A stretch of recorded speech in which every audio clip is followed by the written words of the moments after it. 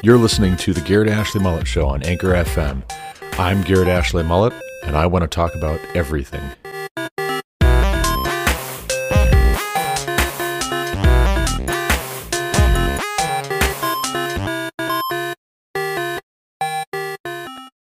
Hello, and welcome to the Garrett Ashley Mullet Show. This is Garrett Ashley Mullet on a Saturday morning, May 29th, 2021, episode 65 of Season 3, episode 130 of the Garrett Ashley Mullet Show. We are now at that point. I mentioned it earlier this season, a few weeks ago, that half of all episodes for the Garrett Ashley Mullet Show would soon be from January 1st, 2021 to the present. And we are now, as of this episode, at that point. So just to reiterate, half of all of the episodes that I've recorded and which are now still live, you can go and listen to them on Apple Podcasts, Google Podcasts, etc., etc. Half of them are now just from 2021. But we're going to talk in this episode about more than that. We're going to talk about Paul Washer's sermon on marriage, family, and parenting. I found this with help from my cousin Micah Hirschberger. He sent it to me, wanted to get my take on it, was curious what I thought of Paul Washer's treatment of marriage. And so I watched everything up to the Q&A, and I think 2 questions worth of Q&A yesterday on my drive home from work and while getting a shower, and yeah. So I watched up to that point, and a couple of disclaimers before I talk about this a little bit. First of all, Micah, if you're listening, I still intend to do an On the Rocks podcast with you where we do a reaction to some of the specific things that Mr. Washer says in his sermon. So this is not taking the place of that.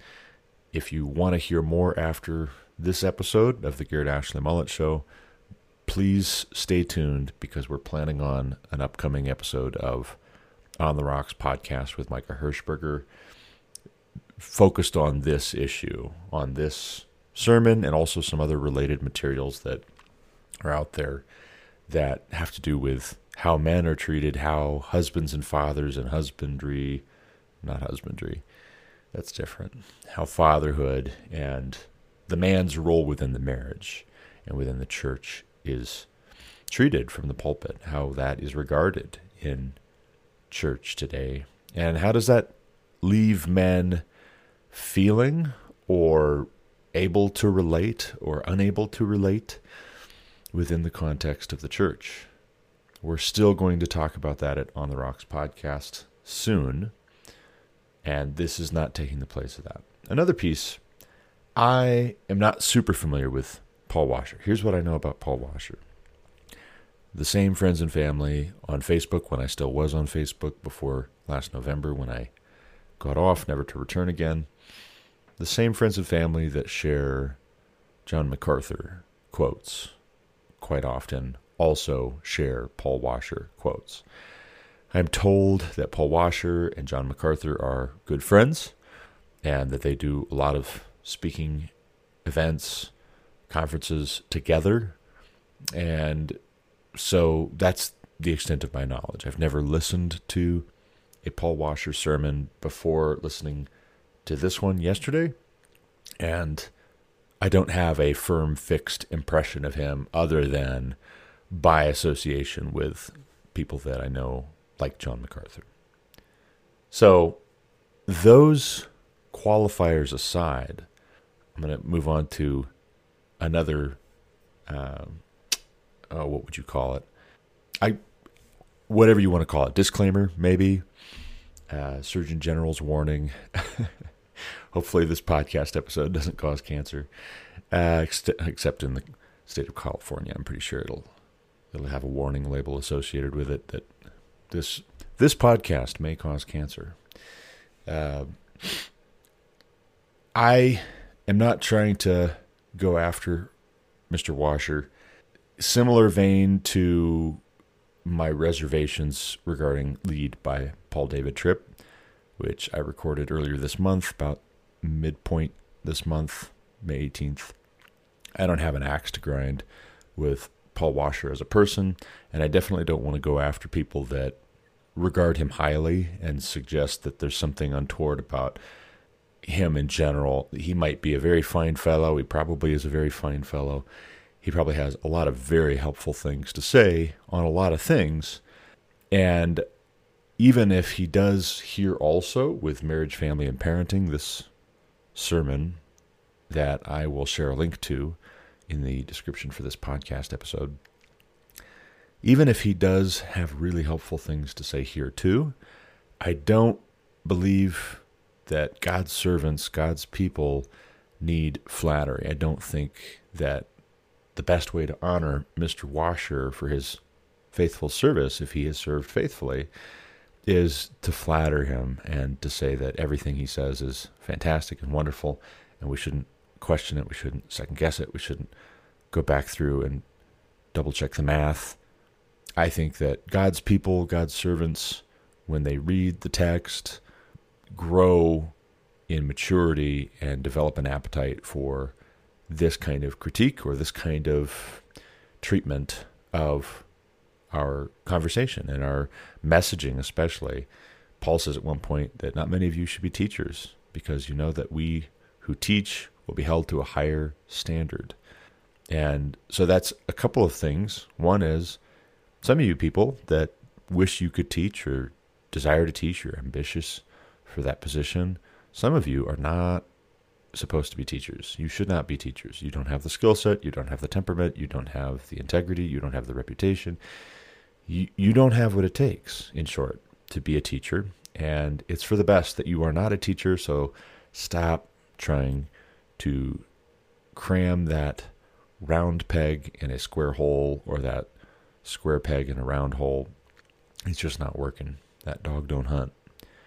But there's also a piece within that which should give us an expectation of greater accountability, of a greater degree of scrutiny when somebody gets up and presumes to teach. And that goes for anybody that goes into a teaching role, whether it's temporarily, whether it's long-term, whether that is what they make their career out of. And Paul Washer happens to be a leader in the church who has made his career out of teaching and giving instruction. And so it stands to reason that greater scrutiny should be expected on his part and on the part of those who really appreciate and respect and admire and trust what it is that he has to say. So, all that said, 8 minutes plus into trying to unpack what Paul Washer has to say here, let's dig into it.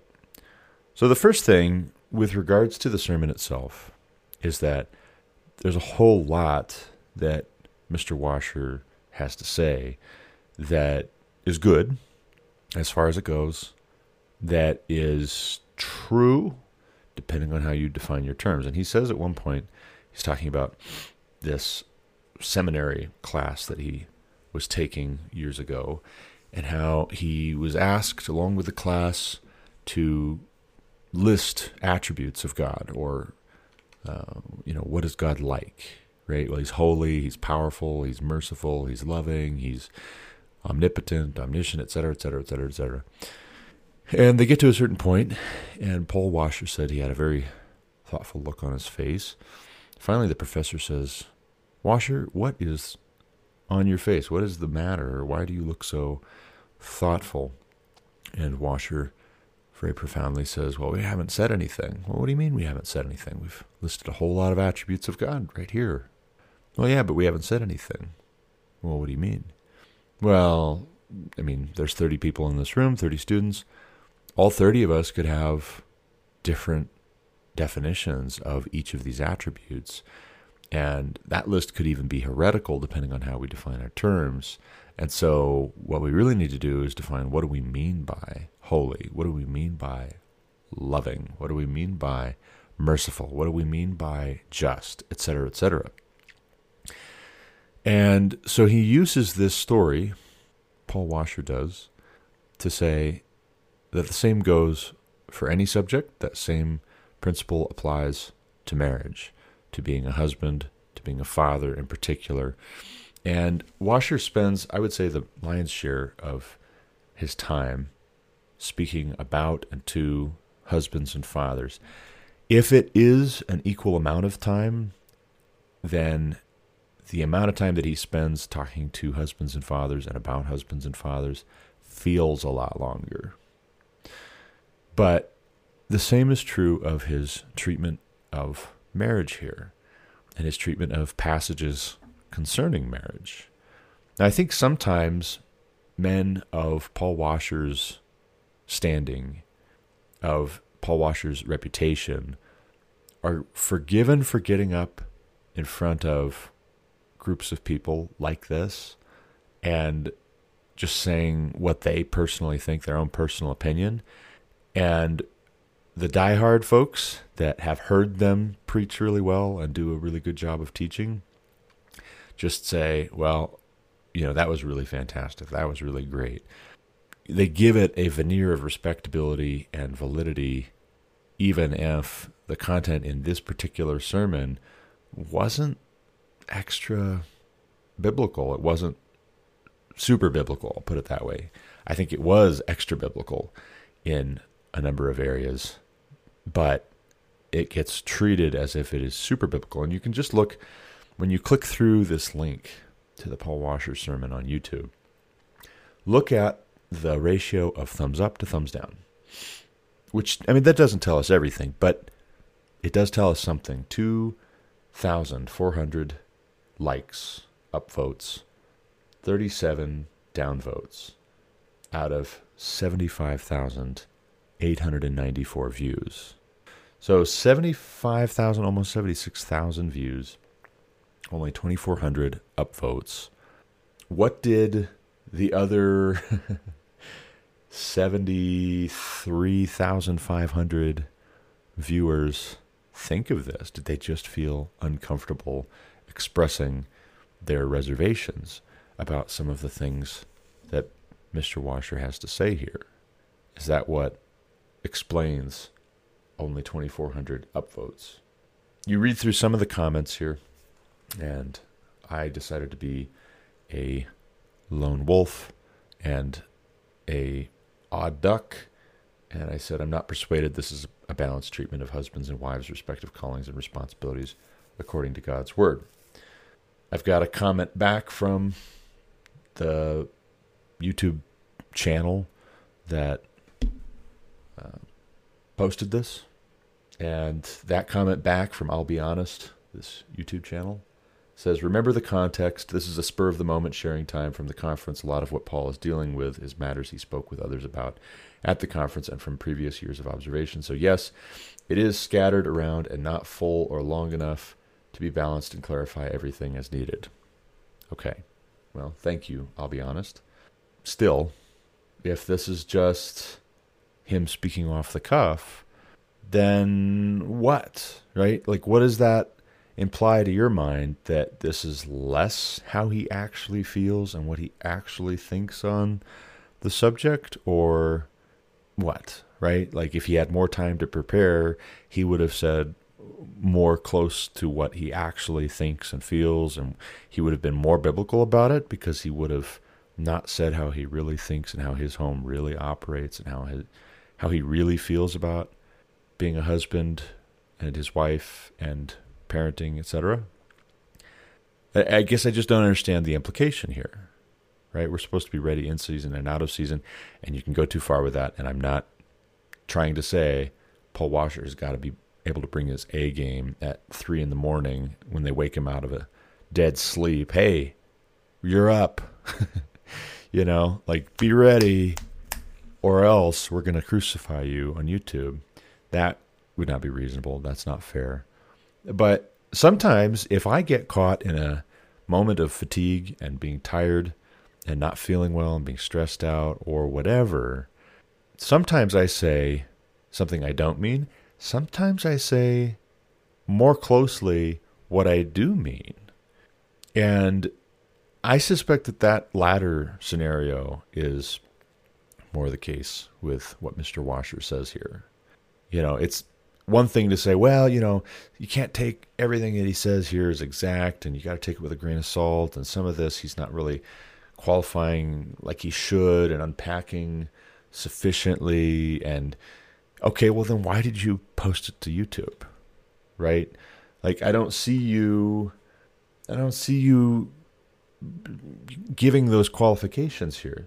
So I'll be honest, 306,000 subscribers. The episode or video description says, what are some principles that can help with being a godly spouse and a godly parent? In this video, Paul Washer deals with multiple topics, and in the second half answers questions from the audience. This was a spontaneous extra session from the 2021 Fellowship Conference. Okay. This is spontaneous. This was a spontaneous extra session. You're telling us that so that we take it with a grain of salt? I mean, what exactly is the utility of sharing something that then you're discounting and you're saying, this was pretty candid and you can't fully trust it, and what does that mean? Like, we can't second guess and push back and question? I don't think so. I'll leave it there. Maybe they're not saying you can't touch this, but if they were, I would disagree. So we'll just move on. My biggest concern here, if this is what Paul Washer really thinks, which presumably it is, if this is what so much of the church believes, because it is, right? It surprises me that this is what Paul Washer really thinks, but then again, why should it, right? Like, why should this surprise me that Paul Washer, with the reputation that he has within conservative, theologically conservative, reformed circles, has this attitude about his own marriage and his own family and his own home and his own responsibility to leading and loving his wife, to leading and loving his children? Why should it surprise me that it's so one-sided? Here's how to test whether the treatment of marriage is one-sided with regards to men and women. If, when you're talking about husbands and wives, to a room of husbands and wives, many in ministry, in leadership, serving full-time, vocationally, if within that setting you can say that one spouse categorically, like all husbands or all wives, sometimes legitimately want to kill their significant other, but you wouldn't say it in the other direction. So for instance, husbands, I know, sometimes you want to kill your wives. I know. I've been there too, right? They are, especially when they burn our dinner, man, and forgetting to pick up the laundry and wash it and fold it on time and not ironing my shirts in just the right way. I mean, it's so frustrating. Sometimes I just want to kill my wife, Paul Washer says. No. Whoa.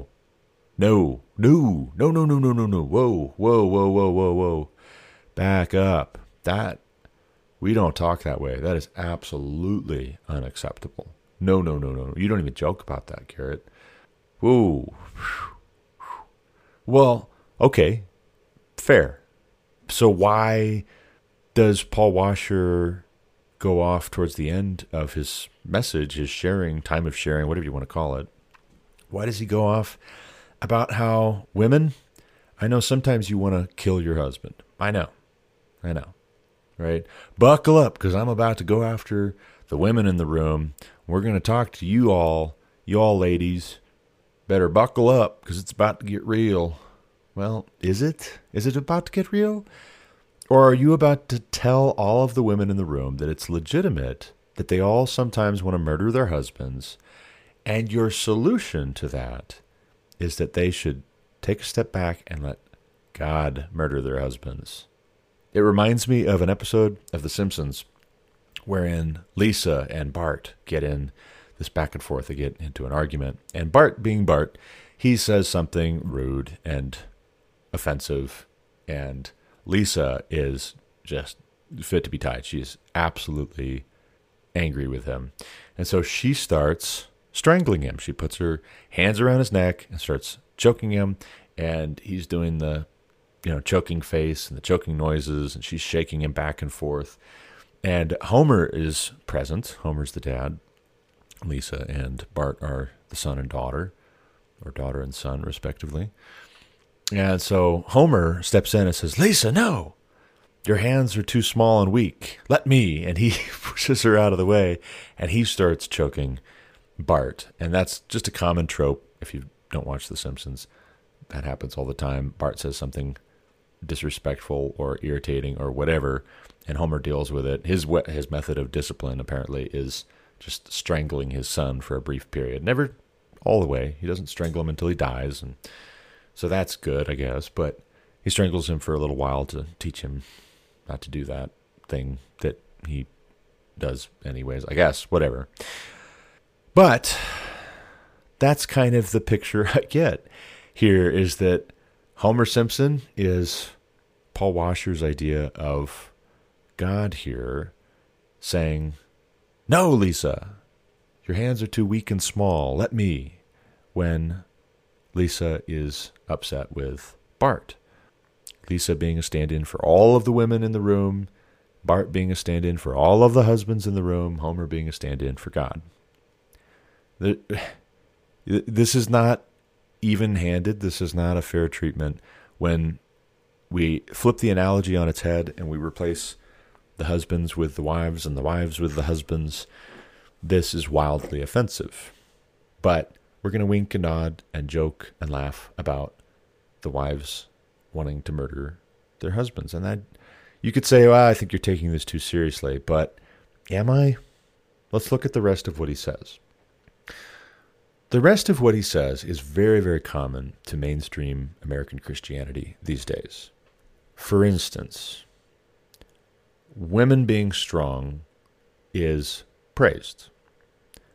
A strong woman is, as Paul defines and explains and describes his wife, a strong woman is one who wouldn't even call for her husband if a machete-wielding assailant broke into the house in the middle of the night. A strong woman wouldn't even say, "Hey, honey, I hear something downstairs." She would just roll up her sleeves and go get after that person herself.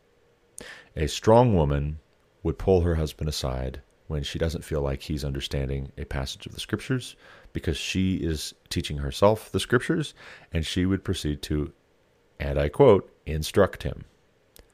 Because that's what Paul Washer's wife does for him. She instructs him. And then he has to qualify. He has to explain. Now, I'm not talking about headship. I'm not talking about authority. I am talking about me being subject to my wife. And I am talking about her instructing me. But it's not what it looks like, guys. It's not what it looks like. Well, kind of don't believe you right now. Strong woman is going to not cry when she's told that her husband has died. She's not going to cry because she's got 4 kids to raise. But when you flip it around and when you say that Paul Washer, by his own admission, has spent far more time investing in training his children than in doing Bible study with his wife, because she's a strong woman. Have I mentioned she's a strong woman, Paul Washer's wife? She is a strong woman. Euphemistically, I think, maybe, perhaps, possibly. And she's probably a dear, sweet woman. Don't get me wrong. Anybody that knows Paul Washer's wife, I'm not trying to be disrespectful or rude, but everybody is getting a little piece of criticism in Paul Washer's message here, or his time of sharing, whatever it is. And so if he wants to get up and he wants to say that he is not meeting this standard and he's not nearly so biblical as he likes to think he is sometimes, then let's talk about that, right? Like, don't virtue signal and grandstand and say that in the abstract where we're all like, oh, that's sweet. Like, good on you for admitting that you're not so biblical. That's so biblical, right? Like, you're humble bragging. And the test of whether it's genuine or whether this is just for you to get some kudos for being super humble is when somebody actually acts on your admission and says, okay, well, let's start with specifics. Like, is your marriage so biblical as you're holding your wife and you up as an example? Is it so biblical? Or is some of what you're using to illustrate these passages actually a bad example, right? Like, is it actually, like, if you're saying you're not so biblical as you would like to think you are sometimes, then is it fair game to say, with some of the examples that you're giving, some of what you're describing, to say, no, I don't think so. I think that's concerning. I think that's not something to emulate. I say it is fair game. So we'll continue.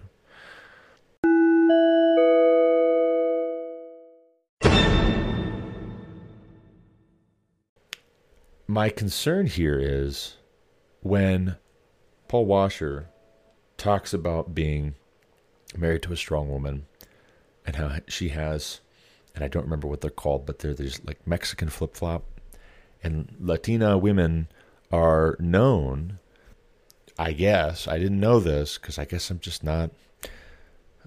not very familiar with Latinx, whatever, Latin culture.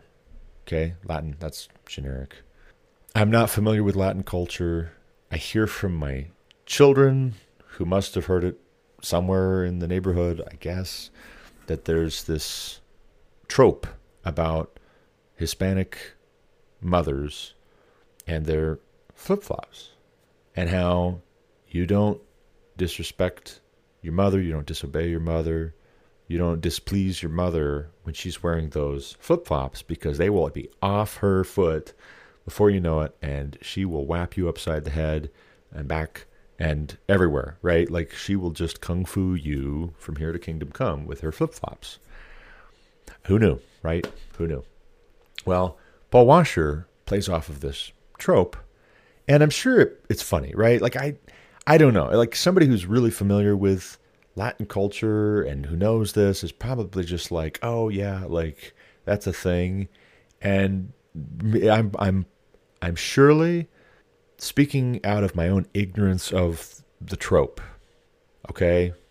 But still, transpose the way he jokes about his wife being a strong woman who could take off her flip-flop and throw it around the room, and it's going to bounce off 8 walls and hit all of the children and him before returning to her hand, and then she puts it back on her foot. Like, take that and transpose it into a Middle Eastern church. Transpose that into a culture where the men might take off their shoe and use it to go after their wife and their children. Does it all of a sudden become acceptable to wink and nod at one spouse or the other treating their children and their significant other that way just because it's culturally accepted? It's culturally accepted that a Latin marriage might contain some wife on husband flip-flop beating, flip-flop violence. Is that acceptable? Or what is our initial gut reaction from a cultural standpoint if we imagine the shoe being on the other foot? You know what it is. I know what it is. We know full well that if Paul Washer were giving this presentation, this Q&A time, and he were to talk about how sometimes he takes his sandal off and he lets his wife know she was out of line there, right? Ooh, buddy, we would never hear from Paul Washer again. That would be the end of Paul Washer. And I'm not saying he should be doing that. I'm not saying he should be saying he takes his sandal off and goes after his strong woman because that's acceptable. Sometimes you just want to kill your wife. I'm not saying that that's good. I'm saying if that's not so good, then why is there a sanctity around him saying that his wife is that way? That quote unquote strong women are that way. Why is that? Why is that acceptable? I don't believe it is. I think you're just affirming a status quo here, and you're giving it an aura of spirituality and goodness and decency and legitimacy that it does not deserve. I think you're spiritualizing your marriage and perhaps an unhealthy relationship in your home. You're holding that up as the example, and all the other men who are in exactly that same kind of a scenario are like, yeah, I feel less ashamed of my marriage being that way right now because you just legitimated it. You just normalized it. Thank you, Paul Washer. That was super convicting. And by convicting, I mean a relief, because now I don't have to address that. I can embrace it, and I can make it super spiritual that I just accommodate that, because that is the way of our country right now. Me Too, the movement, hashtag Me Too, going after men, always men, for supposed sexual misconduct, rape, sexual assault, unwelcome sexual advances. Me Too, in recent years, has only gone one way. It is a one-way street. And it is very lopsided. There have been people whose careers have been destroyed, have been terminated, they've been let go, they've been removed from their positions, they've been ostracized on nothing more than allegations. Should we take allegations seriously? Yes. Should allegations and accusations be believed uncritically without due process? Should we assume guilt on the part of men? And should we assume honesty on the part of women just by virtue of the gender? No. Sorry, call me crazy, but no. Women can lie. Men can lie, women can lie. You believe in equity, you believe in equality, you believe in treating men and women with equal respect. Well, start by respecting the fact that women are equally capable of lying to men. A man could lie and say, oh, no, I never had an inappropriate relationship with that woman. I never made advances. I never asked her out for dinner. A man could absolutely lie about that when confronted with an allegation of misconduct. So also, a woman could lie. For Exhibit A, biblically, I refer you to the story of Joseph and Potiphar's wife. It was Potiphar's wife who was making the advances. It was Potiphar's wife who was sexually harassing Joseph.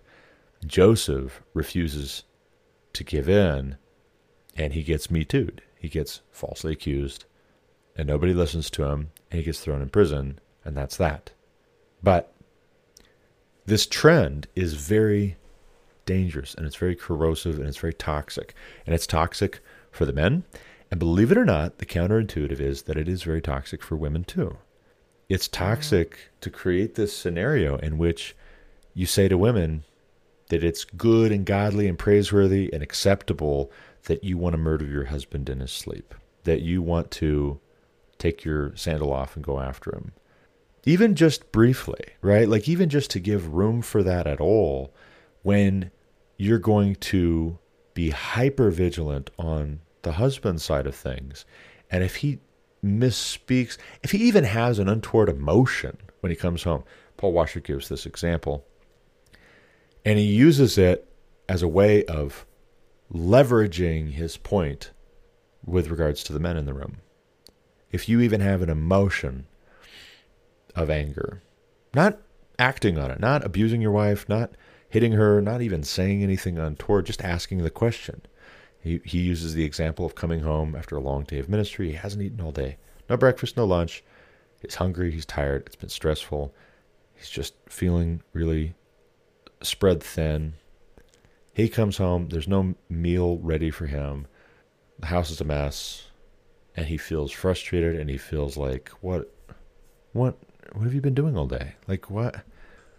I need your support here. What is going on? In the one scenario, he just even feels that, and his wife has a legitimate reason, the kid was sick, and I had to sit with them all day and watch them and take care of them and comfort them. I didn't have time to get a meal, and I'm sorry, and I apologize, and I will go and get you something fixed up real quick, and please forgive me, right? And what Paul Washer says is, in that scenario, just even his being frustrated and irritated is wrong. And he's going to take himself out to the woodshed, and he's going to beat himself over the head repeatedly with an oak or hickory switch, because he failed. He failed to be a good husband. He failed to be like Jesus. He failed to be a good Christian. Now, wait a second. Wait a second. This is a double standard. On the one hand, you said, everybody buckle up, because we're going to talk to the women here for a minute. Women, sometimes you want to kill your husbands. Sometimes you want to kill your husbands, and I got a stern rebuke for you. Let God do it. Wait, what? What? That's your rebuke? Not, wives, you shouldn't want to kill your husband? Like, shame on you. You should repent of that. Let God do it? Like, if you want your husband to really be killed, really be slaying bodies, God's all about slaying bodies of husbands and putting them to death. Every marriage that has issues is always the fault of the husband, don't you know? In every scenario. It's always the husband's fault, and the husband has the responsibility to be more like Jesus. And if the husband would just be more like Jesus, then the wife would be more like the church, I guess, right? Like, if that's the example in the New Testament, which it is, right? Husbands, love your wives as Christ loved the church and laid his life down for her. If that's the example, well, then in that scenario, the wife is the church, and presumably all of the ways that Jesus loves the church, besides just providing the atoning sacrifice for her, all of those ways suddenly become applicable. So in the case of Jesus loving the church, he doesn't love the church by only washing the church's feet, washing his disciples' feet. That's not all he does. Sometimes he loves the church by leading, correcting, rebuking, contradicting, saying, no, that's not okay. That's not what we're doing. He does sometimes get upset and express frustration and disappointment and disapproval. It is not always, oh, they're there. I'm the problem. I'm just not worthy of the church. Jesus doesn't sit up in heaven at the right hand of the Father and say, the problem is me, right? If the church is not doing what the church is supposed to be doing, the problem is me, right? Now, this is an analogy that breaks down, as all analogies do, at a certain point. So, don't get me wrong. We husbands do very often not live up to the example of Christ. And when that happens, we repent. The problem is not always our wives, any more than it is always us. But by golly, the problem is not always us as husbands when there's a conflict, when there is a contradiction, when there is a problem. When marriages have problems, it is not always the husband's fault. And to presume that it is always the husband's fault really does flip the whole idea of biblical headship. It really does. It goes completely against. And pastors should know better, but very often pastors are just going along with the flow. We see this with the woke thing, with the critical theory thing right now, where it's du jour for pastors to pile on for conservatives, to go after conservatives, and to wink and nod at progressives, to wink and nod at the left. If the left wants Black Lives Matter, then by golly, we're going to go Black Lives Matter so I don't get canceled, so my ministry doesn't get canceled, so my church doesn't get canceled. We're going to go after the conservatives when they get politically involved, and we're going to treat the progressives with kid gloves, because the progressives kind of sound like they're on the warpath calling for repentance. And yeah, well, I mean, we should repent sometimes. Yeah, but, right? Yeah, but just because some strong woman comes into your office saying, fix my husband, that does not mean that this scenario is what it appears at first. Don't judge by appearances, Jesus says. Judge with right judgment.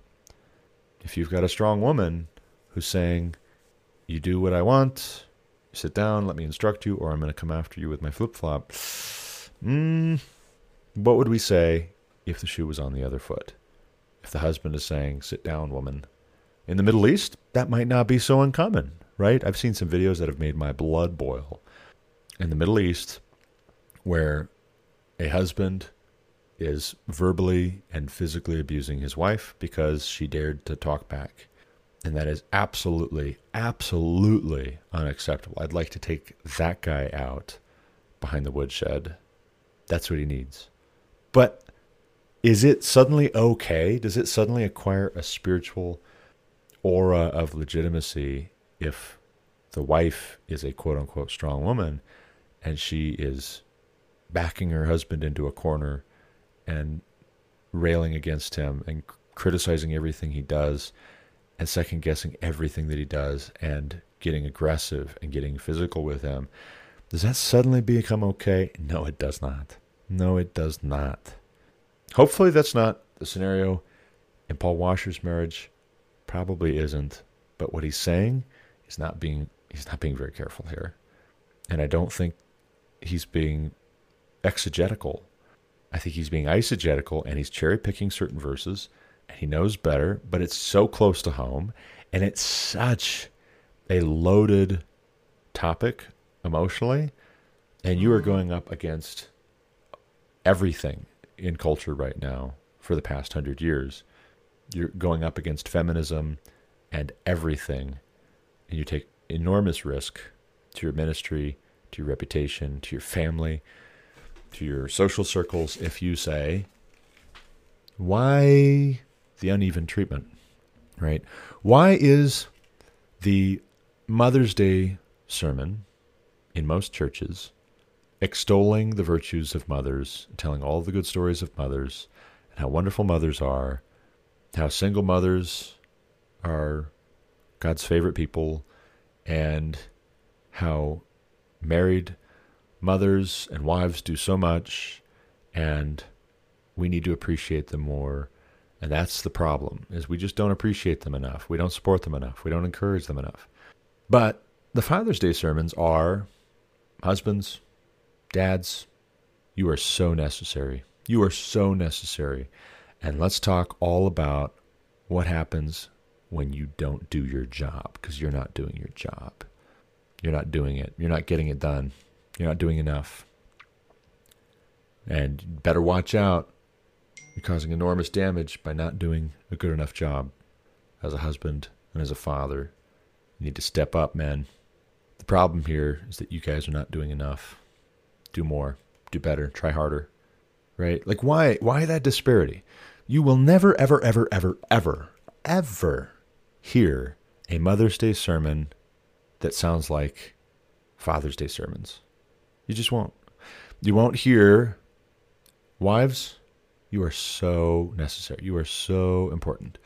You are so critical. And when you're not engaged, and when you're not being a mother as God called you to, it causes so many problems. And when you're not being a wife to your husband the way that God says in His Word you're supposed to be, when you're not doing that, it causes so many problems. And look at all the problems in society and then the world.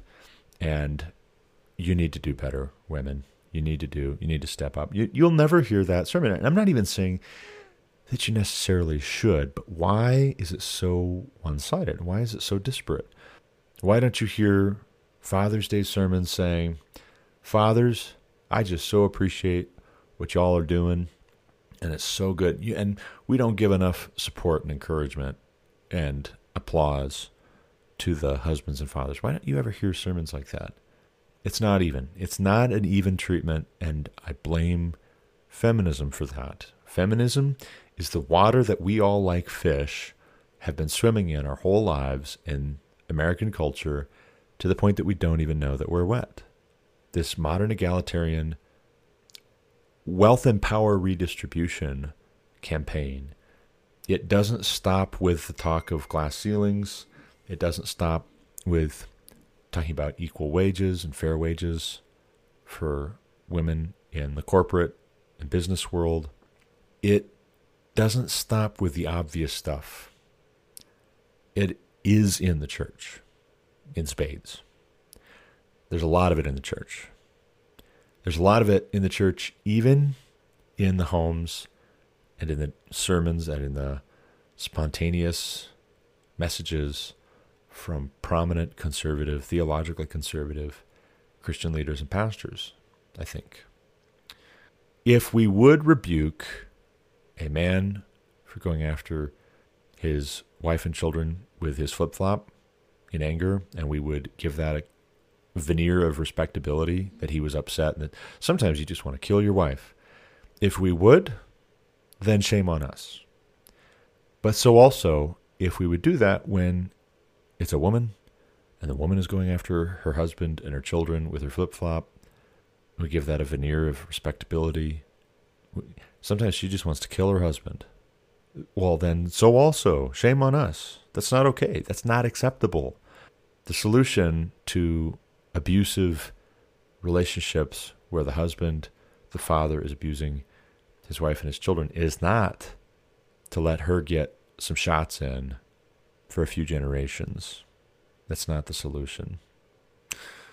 If you think, after watching this sermon or this message or this candid Q&A, open heart moment, if you watch it, listen to it, and you come to a completely different conclusion and you think I'm being too hard on him, let me know. Reach out. I'd love to hear from you. I'd love to hear your case. Maybe I am. Maybe I'm being too hard. I don't think I am. I think this double standard and this harsh man-bashing on the part of pastors is entirely mercenary. I think ever since the temperance movement, when pastors across America teamed up with women who were the wives and mothers that were tired of their men coming home drunk, going to work drunk, coming home drunk, being worthless. I think ever since then, you've had the pastors that teamed up with these women to get that prohibition passed.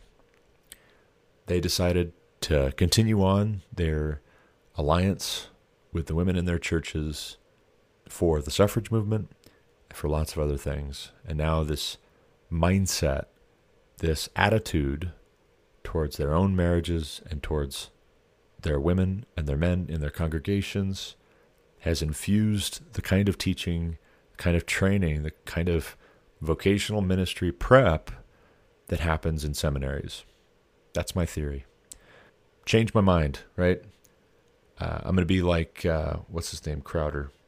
He goes out to college campuses. Steven Crowder, is that right? Boy, it bugs me that I can't. See, I'm so bad with names. Just absolutely terrible with names. Crowder is his last name, and Louder with Crowder. I can see his face. Anyway, you know who I'm talking about, or if you don't, what does it matter if it can't remember his first name?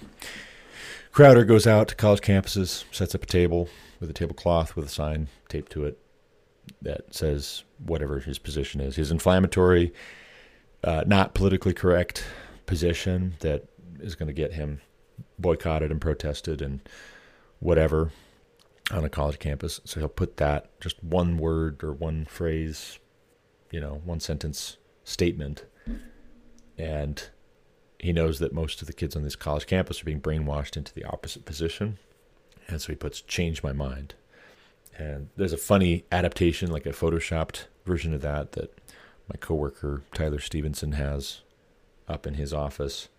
It says, cross-threading is better than Loctite, or is more effective than Loctite, I'm sorry. Change my mind. And it's Crowder sitting there behind one of these tables with his coffee mug and a smirk on his face. But, here's my theory. Here's my theory on why so many churches, even conservative pastors, leaders, respected men in the church, are embracing this, and they have this double standard, and they're not being entirely biblical. You don't take my word for it. Take Paul Washer's word for it. He says, "I'm not always so biblical. Let's not even bring you guys into it." He starts out saying "we," and then he stops. He's like, "You know what? I won't even bring you into it. I just say for me personally, I'm not always so biblical as I'd like to think I am." Okay. we'll come back to that, right? Like, let's freeze frame, and can we talk about that specifically? And do we want to? And should we? Should we? I think we should. Is our attitude here that we pick up from mainstream Christian culture in America, from even maybe the seminaries, possibly, even the really conservative seminaries, sometimes get distracted fighting these big theological battles between liberal theology and conservative theology, and what is our attitude towards the text, right? And we forget to invest ourselves in the theology of the home, the theology of our marriage, the theology of how we raise our children and how we relate as men and women to one another. And maybe as we forget to invest in that, we forget that there was an earlier thing, an earlier attitude that was not biblical that crept into the church, to the doctrine and practice of the church, into our attitudes towards men and women and gender, and that precedes feminism. It precedes the transgender movement and the LGBTQ movement. It precedes it and helped to pave the way for it. Gender is a social construct. Men are pigs. Women don't get enough credit. Men are tyrants. So now the shoe needs to be on the other foot for the sake of equality. But is it actually equality, or is it a rebellion against God's created order? Is it sometimes yes, sometimes no. But anyway, I got to go. I got to leave it there. I need another cup of coffee. It's a Saturday morning. Let me know what you think and correct me if I'm wrong. Change my mind. As always, thank you for listening, and until next time, God bless. You've been listening to The Garrett Ashley Mullet Show on Anchor FM. For more content like what you just heard, subscribe to this podcast on Apple Podcasts, Google Podcasts, or Spotify. Also check out thegarrettashleymulletshow.com to subscribe to email alerts when new episodes are published. As always, you can reach me with any comments, questions, complaints, objections, or insights at garrettashleyMullet@protonmail.com.